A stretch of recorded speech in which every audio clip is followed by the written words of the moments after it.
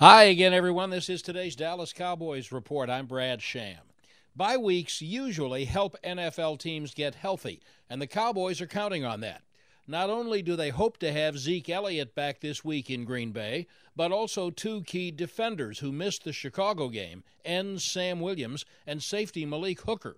In his second year with the team, Hooker has strengthened the safety play and boosted communication as a leader. Whatever I'm great at or good at, to build off of that. And, leadership was one of the things. I don't talk a lot. I'm just naturally a not much outspoken guy. So for me, I feel like for us to get to the defense and the team that we need to be down the stretch, I feel like that was what was required for me this year, to speak up a little more. And it ain't got to be obviously like a rah-rah yelling at guys or anything like that, but, just having inputs on certain plays and stuff like that and being vocal. Elliott will ease into practice starting today. Hooker and Williams should be near full strength.